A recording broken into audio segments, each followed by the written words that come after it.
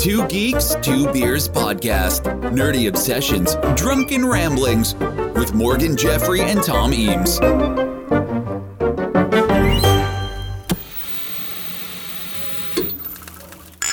There's only one official strategy guide to Street Fighter 2. One place to learn the crushing combos. One place to master the killer throws. One place to analyze the awesome attacks. One place to study the special techniques. Announcing the all-new official strategy guide for Street Fighter 2 from the Masters of Menace, GamePro magazine. Look for it this fall and discover a whole new way to get your kicks.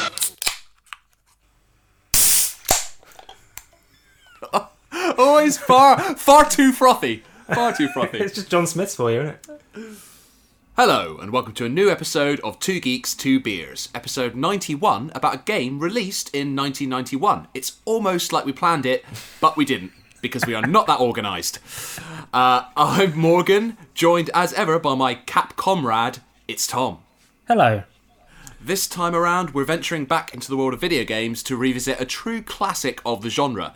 Estimated to have grossed over $10 billion in total revenue, it was one of the top 3 highest grossing video games of all time as of 2017, second only to Space Invaders and Pac-Man, and was the best-selling fighting game up until 2019, when it was outsold by Super Smash Bros.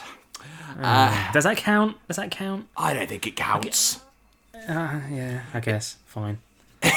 It's frequently hailed as one of the greatest video games of all time, and in particular the most important and influential fighting game ever made, with its success inspiring copycats like Mortal Kombat, which we covered back in episode 42, and the combat mechanics in games like Streets of Rage 2. That's episode 74 of this podcast for all you completists. It is, of course, Street Fighter 2. So coming up, the original scrapped sequel to Street Fighter that came before Street Fighter 2. Ooh. How a single typo led to a mass hoax amongst fans, and how one Street Fighter character featured on a UK #1 single. Oh. Now, intriguing. You've intrigued me. You love your charts, don't you? Famously. Yeah. So, yeah, that's all to come. So, Tom, memories of Street Fighter 2, if any? Gotta say. I gotta say. I don't know what you're talking about, mate. Once again. I don't know if I was just too of a good little boy, but I didn't. I think I probably said this in the Mortal Kombat one. The only fighting game, the only fighting game I had was Tekken 2. So maybe we should do an episode on that one day, because I could actually talk about that one. Definitely do a Tekken episode. But I mean, don't try and play off like you're young, like you're so young that the first fighting game you ever played was Tekken. No, it just passed me by, both Mortal Kombat and the Street Fighter games. I don't know if it was just don't really know much about it. But I am looking forward, as ever, for you to teach me why it's become such a beloved franchise. Well, you say that, but I've got about 12 pages of notes here, so by the end you'll be sick of hearing about it. So I have fond memories of this one. I would rent the console version for the Mega Drive from my local VHS rental store. Yes, the one with the flumps. Cats, yeah. Cats. Because they also had video games to rent. But I also remember playing it at the arcade on the Cornish seafront, because Street Fighter 2, or to use its full title, Street Fighter 2 The World Warrior, didn't know it, was developed by Capcom and originally released for arcade systems on the 6th of February 1991. I do that on purpose now. Since you pointed it out, I do that little uptick in my voice just before I cue up a clip.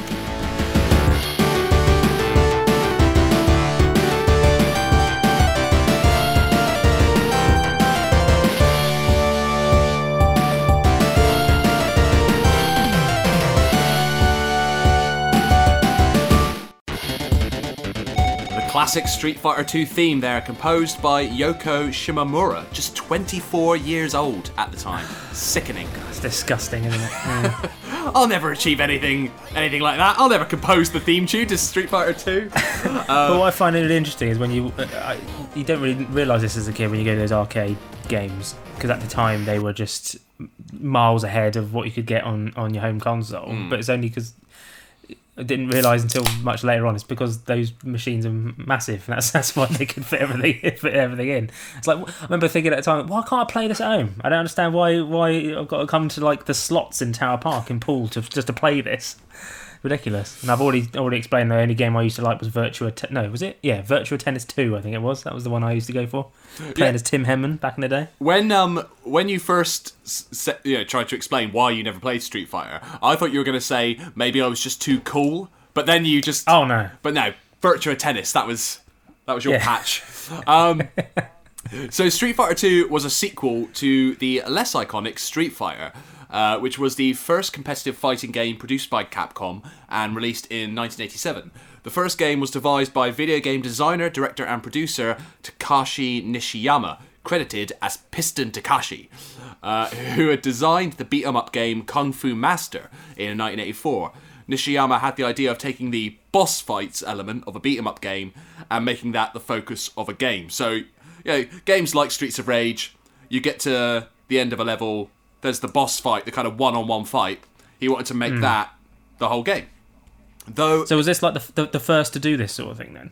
Well, do you know what? It's almost like you can see my notes. You can't. I can barely see them, to be honest. It took us a little while to set up this episode. We had a few technical issues, so I've had a few beers, so I can barely see my notes. But no, though it wasn't the first game of this type. The first fighting game was the arcade game Heavyweight Champ in 1976. But Street Fighter 2 sort of kick-started and defined a new era of fighting games. It was like the first of the modern fighting games. So the films of Bruce Lee, episode 40 of Two Geeks, Two Beers, was also an influence on the original Street Fighter, in particular the plot of 1972's Game of Death, which pits Bruce against a series of different adversaries, each with a different skill set, and the look and feel of 1973's Enter the Dragon, a film centred around an international fighting tournament, with the game's plot seeing megalomaniac dictator M. Bison, leader of the nefarious Shadaloo organisation. Shadaloo. He sets up his own tournament to help him recruit the world's best fighters, who he plans to brainwash and make do his bidding. So two things from there. One, you say adversaries. I normally say adversaries, I think. And two... You don't hear megalomaniac. I can't even say it. Megalomaniac enough. You don't. You really don't. No. That's the word that should be. In real life, you don't really get that. No. What adversaries is fine. I think both adversaries and adversaries are like both are fine. What was the word I couldn't say? What was the word in a previous podcast? Recently? Yeah. What was the word? What was the word I couldn't say? I can't remember. There's been a few. We'll cut. Look, you're the one who can't fucking speak. Given that I make up words. That's what I do. Jeopardy. Jeopardy's the word I can't say. That was it. Yeah. Anyway, did you just do it? Did you do that there on purpose? No, it's just I can't help it. It's like Jeopardy. Say it again. It's no R after the P. Jeopardy. That just sounds wrong to me. Jeopardy. Yeah, Jeopardy. It's not Jeopardy. Alex Trebek hosts Jeopardy. It just sounds wrong. Yeah. Well, it's like technically it should be February, but no one says that. Great. Cool story, bro. Anyway, next. So the original Street Fighter featured just two playable characters: the young Japanese martial artist Ryu and his former partner and current rival Ken. I've heard of these guys. I have heard of these guys. So as one of these two characters, players faced computer-controlled characters, including Sagat, the Emperor of Muay Thai, who served as the game's final opponent. Ryu and Ken share the same set of special attacks, including the Hadouken, a blast of... there you go. A blast of spirit energy, the name literally meaning wave motion fist, and inspired by an energy attack called Haduho, or the wave motion gun, from the 1970s anime Space Battleship Yamato. Their other moves included a special uppercut called Shoryuken, which translates as Rising Dragon Punch, and a spinning kick called the Tatsumaki, or Tornado. I love that 2-second video has had 750,000 views. You know that thing where you don't actually know what someone's saying, but you kind of try and translate it in your brain. I always heard that as sidestep whirl kick. So when I was a kid, I always thought he was saying a sidestep whirl kick. Although, as a comment on that YouTube video points out, it actually sounds like a man saying, like a Scottish man saying, "The knives are broken." Listen, go back and listen to it back. Hang on, I'm listening to it again now. Yeah.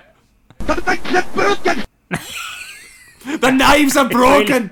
Yeah, it really does. It's really... like groundskeeper Willie having a really, really bad day. So there was almost a sequel to Street Fighter before Street Fighter 2. Capcom Beat 'em Up Final Fight, which was released in 1989, began development as a Street Fighter sequel under the title of Street Fighter 89. But the original plan to have Ryu and Ken feature as the game's protagonists was later scrapped in favour of a new plot and original characters, though Akira Yasuda, who was a designer on Street Fighter 2 alongside Akira Nishitani, also worked on Final Fight. Although I hadn't heard of this game, and looking at it, to me, looks more like a precursor to Streets of Rage, funnily enough, a game I love, which came out 2 years later.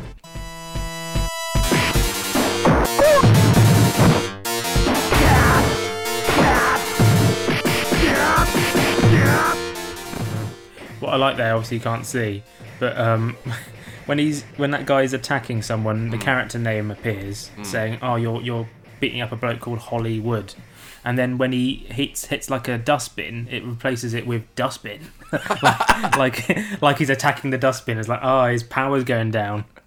Very good, very very detailed. So Street Fighter 2 took 2 years to develop and cost roughly $2.5 million to produce, equivalent to $4.8 million today. It featured improved graphics, taking advantage of Capcom's CPS arcade chipset, for all you nerds out there, with highly detailed characters and stages, and it improved many of the concepts introduced in the first game, offering players a wider selection of playable characters, each with their own fighting style. So Street Fighter 2 brought back Ryu and Ken. Sorry, I've just noticed that my autocorrect has changed that to Ryan and Ken on my notes. Nothing wrong with that. Ryu and Ken. It brought back Ryu and Ken, but introduced 6 new characters of different nationalities. So it was a diverse cast. So in the original version of the single-player tournament, the player faces off against the other 7 main fighters before proceeding to the final opponents, which are 4 non-selectable CPU-controlled boss opponents known as the Shadaloo bosses, which included Sagat from the original game. So the cast of playable characters included the Japanese sumo wrestler E Honda, whose most famous special attack was the 100-hand slap. A flurry of thrusting palm strikes which move faster than the eye can see, projecting an afterimage of the user possessing multiple arms. Now this was one of those moves that, you know, in all fighting games, Street Fighter and Mortal Kombat, Tekken, there's certain moves that if you just like smash the buttons and catch someone in one particular move, they're just like, there's no skill involved, but your opponent is just fucked. And the 100-hand slap is a classic example where if you get someone in a 100-hand slap and just keep pressing the button, just keep slapping them, you can just get a perfect score. But it always made me laugh when I used to get those game magazines, and it would tell you the combos, the routine, the combo. That's it. the routine. The routine. You dweeb. They have the combo, but it would have 14 different things you've got to press. By the time I've done that, it's 30 seconds has passed. It's right, circle, square, left. You meant to do that quick? I think anyone, you just mashing buttons. Just hope for the best. Yeah, no. It's no, I agree with you. I just used to mash the buttons. I didn't go so far as to learn the routine. So another... I've told you my problem with biting controllers before on this show, haven't I? I don't know if you have. Tell me again, and if it's old news, we'll just cut it out. No, it's just if throughout the time of me having any kind of games console, if you look at even now, if you look at the controller, you'll see bite marks on the side, because if I'm playing a game, which it's normally a game like that, or like a racing game or something where you can lose or die really easily, the rage gets to the point where I've got to do something. I don't want to throw the controller or do anything like that, so I have to just bite the controller. It's the only option I've got. I regret it instantly, obviously, but This reminds me. This puts me in mind of a night out that me and Tom had, where we both got very drunk, and then on the way home, the I've got previous, haven't I? the cash machine ate your card. And you were so furious that you then bit your phone and broke your phone. It was like the worst night out of all time. Anyway. I had to spend like £100 getting the screen replaced. And you didn't even have your card. So another character... I sound like I've got problems. Yeah, funny that. Another character in Street Fighter 2 is Blanca. A mutant creature with green skin raised in the Brazilian jungle with a power to generate electricity. Don't worry about it. Okay. There's also the ex-US Air Force Special Forces operative Guile, whose special attacks include the Sonic Boom, a rapidly spinning crescent-shaped wave of spirit force or ki force produced by a quick arm motion. I always wonder why... this applies to a lot of the characters in Street Fighter 2. Why do they have to say the name of their special move when they did the special move? He always goes Sonic Boom. Why does Ryu have to say Hadouken? Like, is that part of it? Is that part of like the magic? Never really explored or explained. What if your famous move was just kicking someone up the arse or in the testicles? You're just like kicking the balls. You just have to say it every time you do it. Kicking the balls. Another character was Chinese Interpol officer Chun-Li. Her special attacks included the spinning bird kick, which inspired Chun-Li's spinning bird kick, the instrumental B-side to Arctic Monkeys' #1 single, I Bet You Look Good on the Dance Floor. There you go. Yeah. Professional wrestler Zangief from the Soviet Union. He was also a part of the cast, and the fire-breathing Indian yoga master Dalsim completed the list of playable characters. And then you had, in the original version of Street Fighter 2, you had 4 non-playable CPU-exclusive bosses, which included the American boxer Balrog, the vain Spanish bullfighter Vega, who wears a mask, sports a claw, and wants to eliminate ugly people from the world. Sagat, returning from the first game, his special attacks included the Tiger Uppercut, and he laughs like Theresa May. Have you ever seen that clip? Oh yeah, with the shoulders, with the shoulder movement, with the shoulders. It's uncanny. He laughs exactly like Theresa May. And M. Bison, who uses a spiritual energy known as Psycho Power in battle. So now this is confusing, especially after a few beers. So the American boxer character was designed as a pastiche of Mike Tyson, and in the original Japanese release of Street Fighter 2 was named M. Bison, like M. Tyson. The mask-wearing bullfighter was called Balrog, and the big boss character was called Vega. However, when Street Fighter 2 was released overseas, they were worried that the boxer character's similarity to Mike Tyson could lead to a likeness infringement lawsuit, so the names were all switched about. So the boxer became Balrog, the bullfighter became Vega, and the big boss became M. Bison. Really so M. Bison is named after Mike Tyson. Very silly. Very silly indeed. So Street Fighter 2 also introduced, or at least popularised, the concept of combo moves, which from now on I'm always gonna think of as routines. It popularised the concept of combo moves in fighting games, whereby one special move could follow another seamlessly. Although this was included entirely by accident, it wasn't by design, but something that producer Noritaka Funamizu noticed while performing a bug check. He said, "I noticed something strange. Curious. We saw that during the punch timing, it was possible to add a second hit and so on. I thought this was something impossible to make useful inside a game, as the timing balance was so hard to catch." Like you say, really, really hard to do. So we decided to leave the feature as a hidden one. The most interesting thing is that this became the base for future titles. Later, we were able to make the timing more comfortable and the combo into a real feature. Good. So, as in the original game, Street Fighter 2 sees the player engage opponents in one-on-one combat in a series of best 2 out of 3 matches set to a time limit. If both opponents knock each other out at the same time, or the timer runs out with both fighters having an equal amount of life left, a double KO or draw game is declared, and in the original game at least, up to 10 additional rounds will be played until sudden death. If there's no clear winner by the end of the final round, either the computer-controlled opponent will win by default in a single-player match, or both fighters will lose in a two-player match.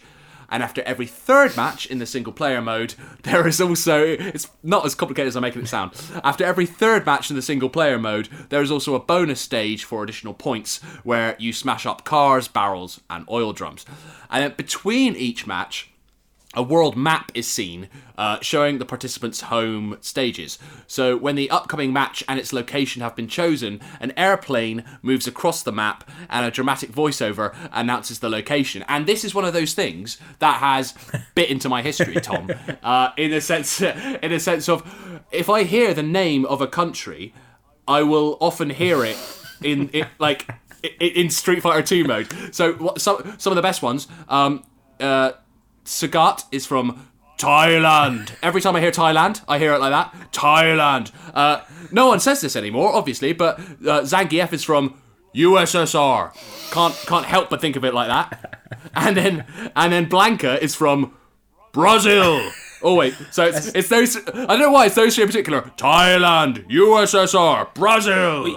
I mean, Brazil's almost like Vin Diesel saying it in Yeah, I know. I thought that. Yeah, this is why we're friends. In that, the two ways in which I if I hear Brazil, I think of Brazil from Street Fighter 2, and then Vin Diesel in Fast 5 saying, "This is Brazil." Both iconic in their own ways. You're a long way from home.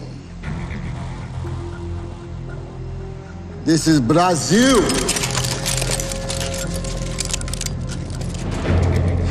So at the end of each match, a graphic appears with the winner gloating and mocking the loser. Each character has several different win quotes that they dish out, sort of like post-match tough talk, including a fan favourite, which is Guile's, "Go home and be a family man." What a weird thing to say. But like, is this, like Mortal Kombat, they kill them at the end of a fight? Is it like that on this, or is it more of a kind of, we just had a fight? Just sort of rough them up a bit. Okay, yeah. Cool. Okay, there's no like ripping skulls out of skin and all that kind of stuff. Less so, like, weirdly, like, people get set on fire, but because there's like the kind of supernatural element to it, it's like you weren't really set on fire. Oh, okay. Cool. You emerge with a black eye and a split lip, but you're mostly okay.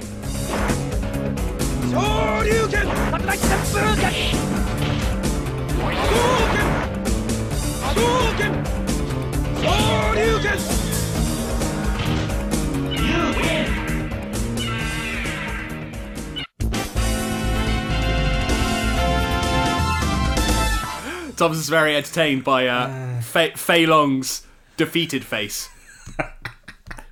Pained expression. So the problem was, though, in the original version of the game, several of these post-match screens featuring these win quotes included errors. So one of Ryu's gloats was supposed to be, "You must defeat my Dragon Punch to stand a chance." But this was mistranslated somehow for the US arcade release as, "You must defeat Sheng Long to stand a chance." This led to a... Was the response, at least I can spell, bitch. This led to a conspiracy theory, and later a widespread hoax, that there was a hidden character in Street Fighter 2 called Sheng Long. Though this was not true, two characters were introduced in later Street Fighter games inspired by the fictional Sheng Long, that being Ryu and Ken's martial arts master Guken and his evil brother Akuma. There was also a typo originally in M. Bison's quote, in which rather than telling his opponents to get lost, he told them to get loose. Get loose! You can't compare with my powers. Get loose. And when you completed the game, you would then be treated to a series of animated slides revealing what was next for your character. You know, that classic, like, I've won the tournament, here's what happens now. Including this one from Chun-Li, who'd gone into the tournament to avenge her father's death at the hands of M. Bison. So, I'm just going to share this with you now, Tom, and I'd like to get your immediate response to Chun-Li's original ending in Street Fighter 2. Can you just describe for those who might not be familiar? Okay, so the top screen, she's at her dad's grave or something. Yeah. Where she's wearing all her Street Fighter uniform and everything, and she's praying, saying, "Finally, you can rest in peace." ... And then it skips to the next bit where she's got out into different clothes. She's got like little denim shorts and like a bra, I guess, a yellow bra, and she's like, "And I can get back to being a young single girl." Oh dear. Oh dear. Wow. It was the 90s. It was the 90s. It was the very, very early 90s. So as well as being the first example of the modern fighting game, Street Fighter II changed the face of arcade gaming in that it shifted the competitive dynamic from obtaining the highest score, like you would on Space Invaders, to winning games directly against other human players, paving the way for the competitive multiplayer and deathmatch modes found in modern action games. In fact, Doom co-creator John Romero cites the competitive multiplayer of Street Fighter II as an influence on the deathmatch mode of that game. Street Fighter II was not immediately successful in Japan, as most arcade players were initially playing it solo rather than multiplayer, as was originally intended. But after the Japanese arcade magazine Gamist began publishing articles informing readers about the battle play feature, the game began gaining considerable popularity in Japanese arcades. Street Fighter II was similarly successful in the Western world. In the United States, the game was pretty immediately successful, with individual arcade machines earning $1,300 to $1,400 per week, and Street Fighter II alone forming 60% of the entire coin-op arcade market. So, of all the arcade games that were out there, 60% of the profits were coming from Street Fighter II. In the UK, between 1991 and 1993, Street Fighter II generated an estimated annual revenue of £260 million, which now translates to about 9.1... I put here 9.1 billion. That can't be right. What? Inflation can't have gone up that much, can it? Has it? Well, we are very old now, so, Maybe. Yeah. Look it up yourselves. I can't be bothered to fact check that. Street Fighter II became the best-selling title since the golden age of arcade gaming. Space Invaders, Pac-Man, Donkey Kong, some 15 to 20 years prior, and it's widely seen as being responsible for revitalising the arcade video game industry in the early 1990s to a level of popularity not seen since the early 1980s, and it remains Capcom's best-selling game software on a single platform through to the present day. It also won rave reviews and many awards, including Game of the Year at 1992's Golden Joystick Awards. In the same year, Entertainment Weekly wrote that, sure, it's violent, people can be set on fire, but Street Fighter II offers a depth of play unmatched by any other video game slugfest. Interesting that you mentioned having to go to the arcade to play this, because actually in 1992, the game became available on the SNES. Its release boosting sales of the console, and this version featured a secret code which allowed both players to control the same character in a match, with player 2 having an alternate colour palette, which was not possible in the original arcade version. 1992 also saw the game arrive on the Amiga, the Atari ST, the Commodore 64, the ZX Spectrum, and on the PC across 3 floppy disks. And throughout the 90s, it was ported to the Game Boy, the Master System, the Sega Saturn, and the PlayStation. Most recently, a version of Street Fighter II was made available for PS4, Xbox One, Nintendo Switch, and Windows PCs as part of the Street Fighter 30th Anniversary Collection compilation. Due to the game's major success, a series of updated versions offering additional features and characters were also released, another innovation at the time which has now become standard, with practically all modern video games having patches and downloadable content. The first was, and I know you're a fan of a hyphen and a subtitle, Tom, famously. Oh, yeah. The first was Street Fighter II Champion Edition, released to arcades in March 1992, which, like the SNES release, allowed same character matches, and it also allowed players for the first time to play as the 4 Shadowloo bosses, Balrog, Vega, Sagat, and M. Bison. December 1992, Street Fighter II Hyper Fighting in December increased the playing speed and introduced new special moves. Super Street Fighter II The New Challengers in September 1993 was a more dramatic overhaul, featuring updated graphics and audio and introducing 4 new characters. T-Hawk, the indigenous warrior from Mexico, British SIS agent Cammy, Hong Kong martial arts movie star Fei Long, and the kickboxing Jamaican musician DJ. Of course. Okay, when I hear Cammy, I just think of Chris Kamara for one, so that's amazing. Spelled differently, but yeah. And then DJ. Wasn't there a character in the Triple X, the new one? It was just a bloke who was a DJ, and that he was part of the crew. Do you remember that? Yeah. That was his skill. I think he was just so good on the decks. He had to be on the team. I might be wrong. I might be remembering that wrong. One day, no, you're not misremembering. You're not. Remarkably, you're not. Like one day we will do an episode all about the Triple X franchise, where in the third film, in the latest Triple X film, Vin Diesel like assembles a team of Triple X agents who are like so extreme. That's their skill. And Vin Diesel is like really good at extreme sports. But yeah, one of his team is just like really cool. That's his whole skill set. He's just like a DJ, and like I think he's quite popular with women. And like that's like his whole skill. Yeah. And then Neymar was there as well, wasn't he? Just as Neymar, he was just. Look, don't spoil it for when we do our Triple X episode. All right. We'll leave it. So in February 1994, you got Super Street Fighter 2 Turbo, which It's introduced Turbo, isn't it? Like Power Rangers Turbo. There's always a Turbo. Give me another example outside of those two. Bet you can't. Sherlock Holmes Turbo. I'd love to see it.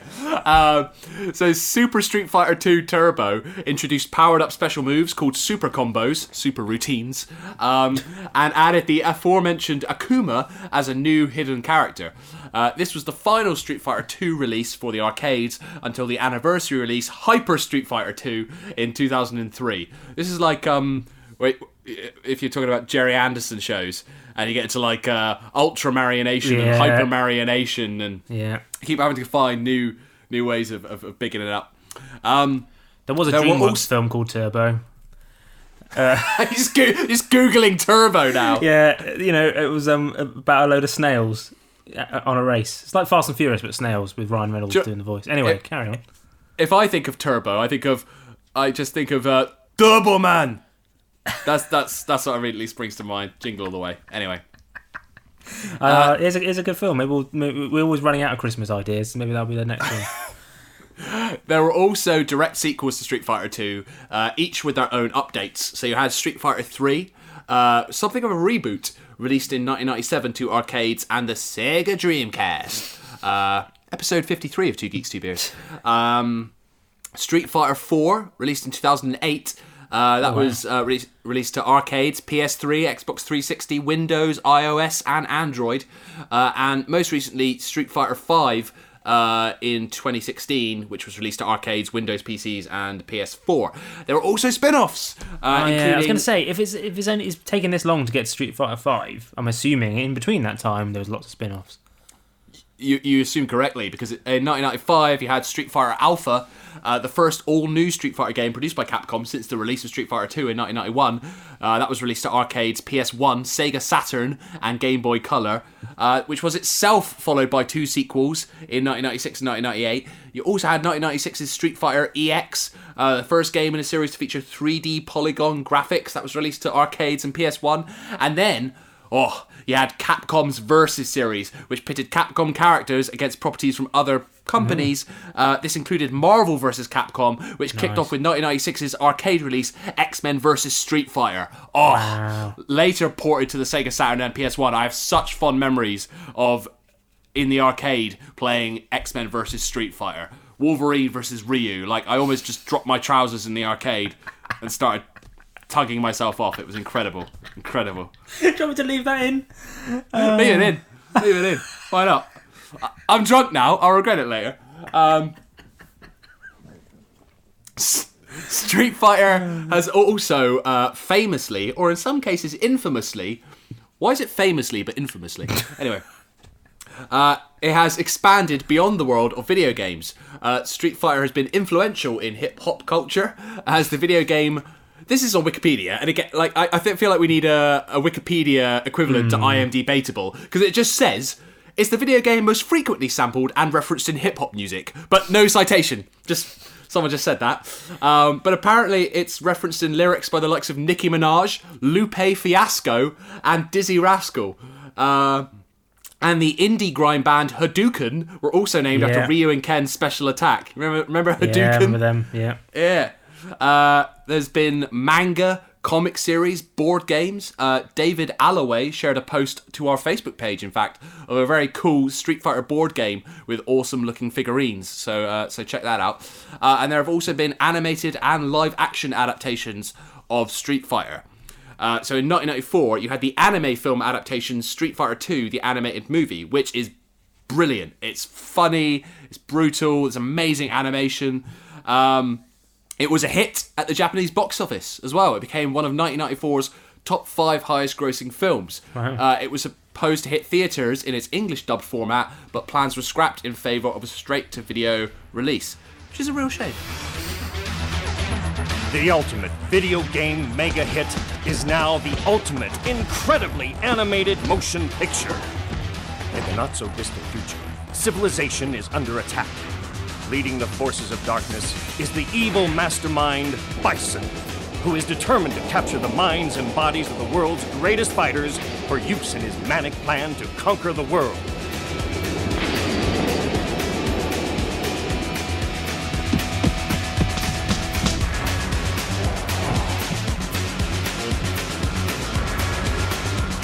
The only people on Earth with the powers to stop him are 2 legendary martial arts warriors.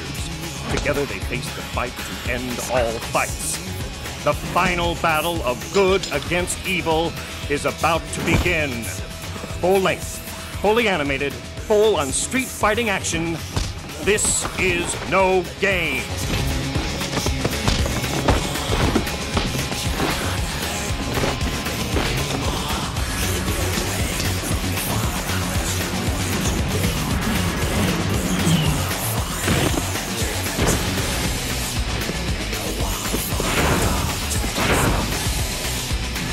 Street Fighter 2, the animated kick-ass movie only on Manga Video from October 2nd. Looks really good. The animation is really good. They didn't do enough, really, did they? Because with popular video games back then, it would make more sense to make cartoons out of them than do live action.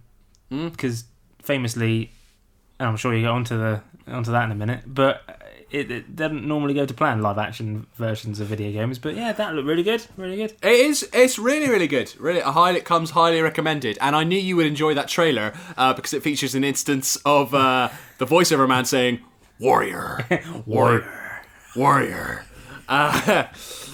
So the animated movie later served as the basis for the game Street Fighter Alpha Warrior's Dreams in 1995, so sort of coming full circle.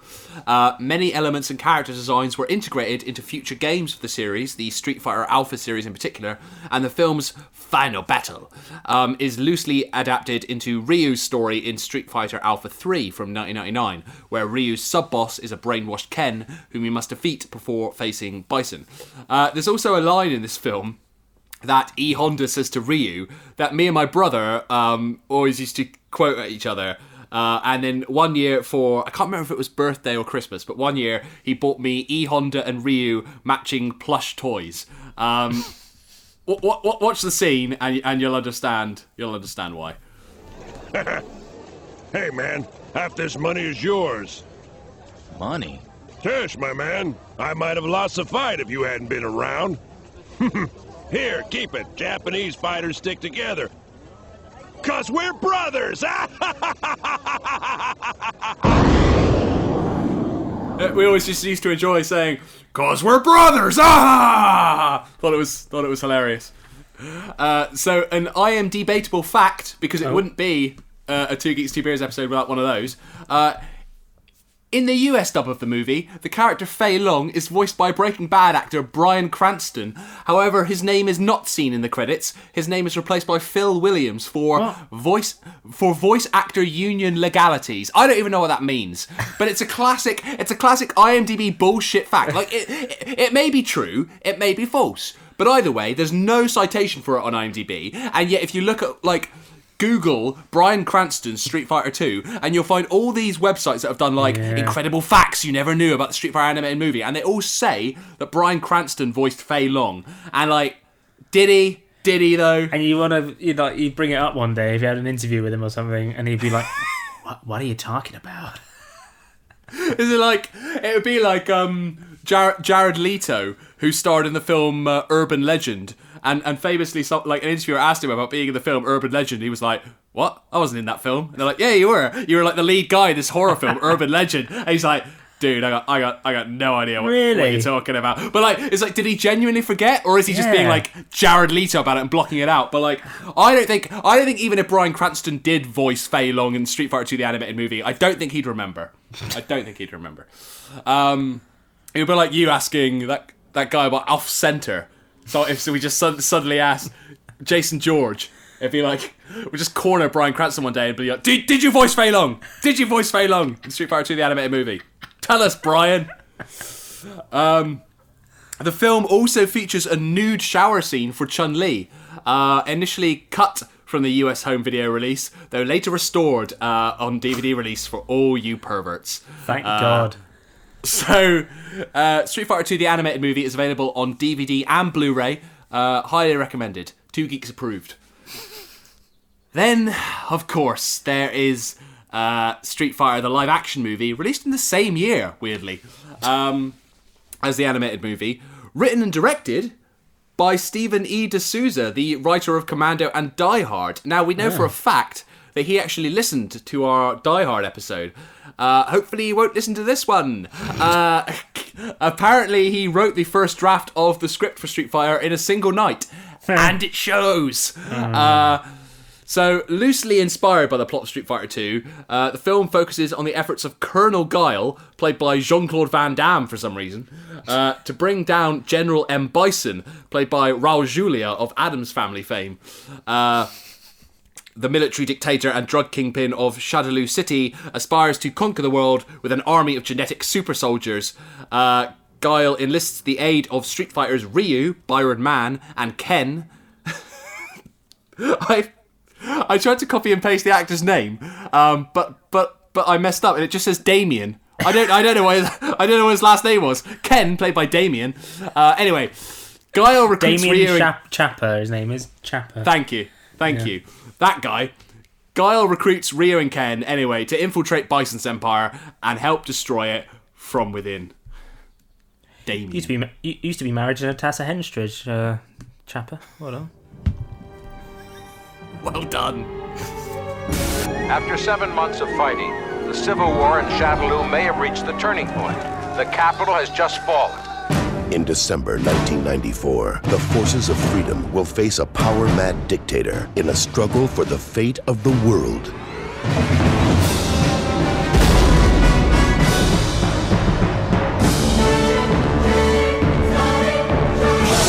Game over!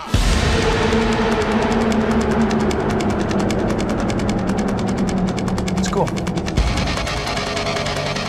I'm going to kick Bison's ass. I don't think so. You'll have to do better than that. Okay.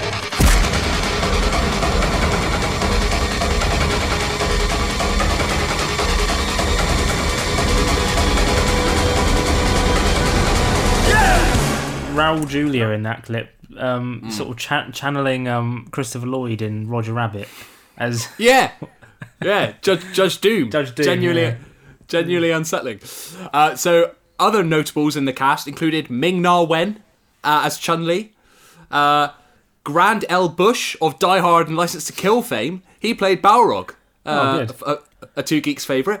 Let it go, Commander. No, I'm not going to forget about it.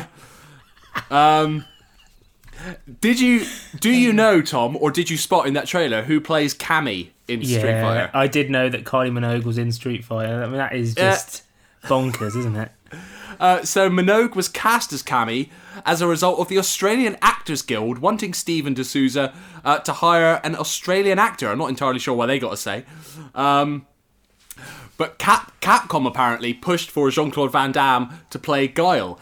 A hilarious miscasting, which provides one of the most unintentionally hilarious scenes in all of cinema. Troopers, I just received new orders.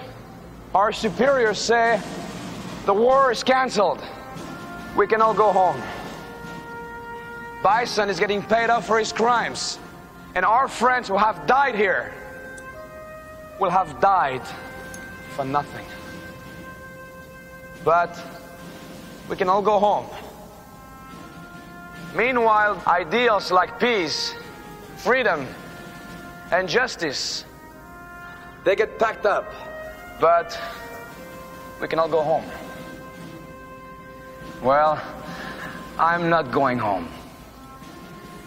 I'm gonna get on my boat, and I'm going upriver, and I'm going to kick that son of a bitch Bison's ass so hard that the next Bison wannabe is gonna feel it. Now, who wants to go home, and who wants to go with me?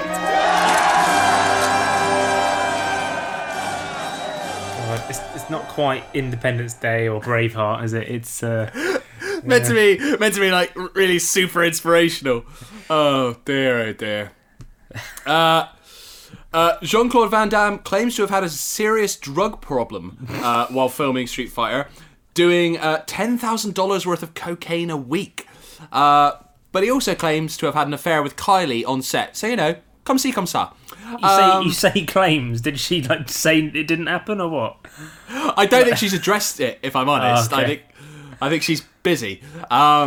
This was the era when Jean-Claude Van Damme appeared in Friends, and everyone was like, "Oh my god, he's so hot," wasn't it? It was like the early to mid '90s where he was thought of as a heartthrob. The muscles from Brussels and all that. So the film was a commercial success. Moving on. Making 3 times its budget at the box office and doing well on home video. But it received negative reviews. Well, yeah. So, critic Stephen Holden of the New York Times referred to the film as a dreary, overstuffed hodgepodge of poorly edited martial arts sequences and often unintelligible dialogue. One of the few elements singled out for praise was Raul Julia's performance as M. Bison. Julia said that he accepted the role of Bison because his children were huge fans of the video game series. But this was his final screen performance. He died of a stroke 2 months before the film's release, and the film is dedicated to his memory. Richard Harrington of the Washington Post said the film was notable only for being the last film made by Raul Julia, an actor far too skilled for the demands of the evil warlord General M. Bison, but far too professional to give it anything less than his best. There was another Street Fighter live-action movie, Street Fighter: The Legend of Chun-Li, released in 2009. Were you aware of this? No. It starred Smallville's Kristen Crook as Chun-Li, Neil McDonough as M. Bison, Michael Clark Duncan as Balrog, and Taboo from the Black Eyed Peas as Vega. It was a box office bomb, making less than $13 million. I don't even know how that's possible on a budget of $18 million. Leonard Maltin said, the 1994 Street Fighter was one of the worst movies ever inspired by a video game, yet this pointless and inept action vehicle makes its predecessor seem like Citizen Kane. So that was the last time we saw Street Fighter hit the big screen to date. There have been a couple of live-action web series in 2014 and 2016. Street Fighter Assassin's Fist and Street Fighter Resurrection. Every time. Starring Mike Moe as Ryu. He played Bruce Lee most recently in Tarantino's Once Upon a Time in Hollywood. Yeah. Yeah, what I find funny is for the first Street Fighter movie, they released like a game version of the film. So even though there's already a game version of the film, but like so they ended up doing like another fighting game, but it was of the actors playing the characters, and then it just looks ridiculous. It just looks really silly. So there's no point playing a clip because it's just obviously audio, but highly recommend searching for it because it is odd. It came out on the Sega Saturn. And then arcade as well, but it was not a success, put it that way. Well, that is about it. But before we sign off, I wanted to share a message we received on Facebook from one of our listeners, Stu Mackay, about Street Fighter. Stu says, this game actually means a lot to me, as my brother bought me the Sega Mega Drive console with this game attached for Christmas, the year our mother died. I was 16 and he was 21. He was working, but I was still in school, and I couldn't believe how generous a gift it was. I think it was something like £120, which seemed like a fortune to me at the time. I can't remember what I got him in return, but I probably only spent about a tenner. We stayed up all night playing it, and I remember when we heard the milkman at about 6:30 in the morning, we thought we should maybe start thinking about going to bed. Would really appreciate if you could manage to mention my brother Scott in this episode as a thank you from me. It really helped us bond at a difficult time. So, Stu, thank you for sharing that with us. Really, very much appreciated. So that is it. I'm going to get on my boat and I'm going to go up river. And here's where you should go, 2geeks2beers.com. Nice. Where you can hear 90 plus episodes of this sort of nonsense. We're also on iTunes or Apple Podcasts, Spotify, Stitcher, Podbean, Global Player, and all other good podcast outlets. Don't just listen, be an active participant. Post a rating, write a quick review. Yes, please do. And you can also get in touch with us. You can get on all the social channels, which is at 2geekscast. We're on Facebook, Twitter, and Instagram on all those. You can find us on YouTube as well. We're uploading all of the episodes. They're all up there now, so if you prefer listening to them on there or you find them easier to share, they're all on there as well. And you can get in touch via email, which is podcast@2geeks2beers.com. So please get in touch for anything you would like. We much appreciate it. And we're also on Patreon, where you can sponsor the podcast, helping to fund our recording sessions, our equipment. All your money goes directly back into making the show, and you'll get special bonus material, exclusive Patreon-only episodes, outtakes, and depending on how much you donate, even a mini episode or a full-length episode that's exclusive to you. But that is it. So now, get loose. At least I can spell, bitch.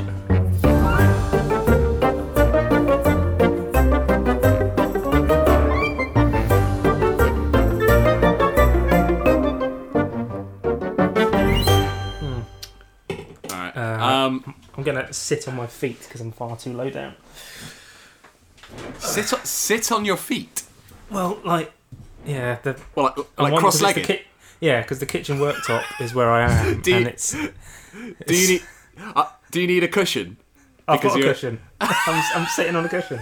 Of course you have. Oh, he's a very small man.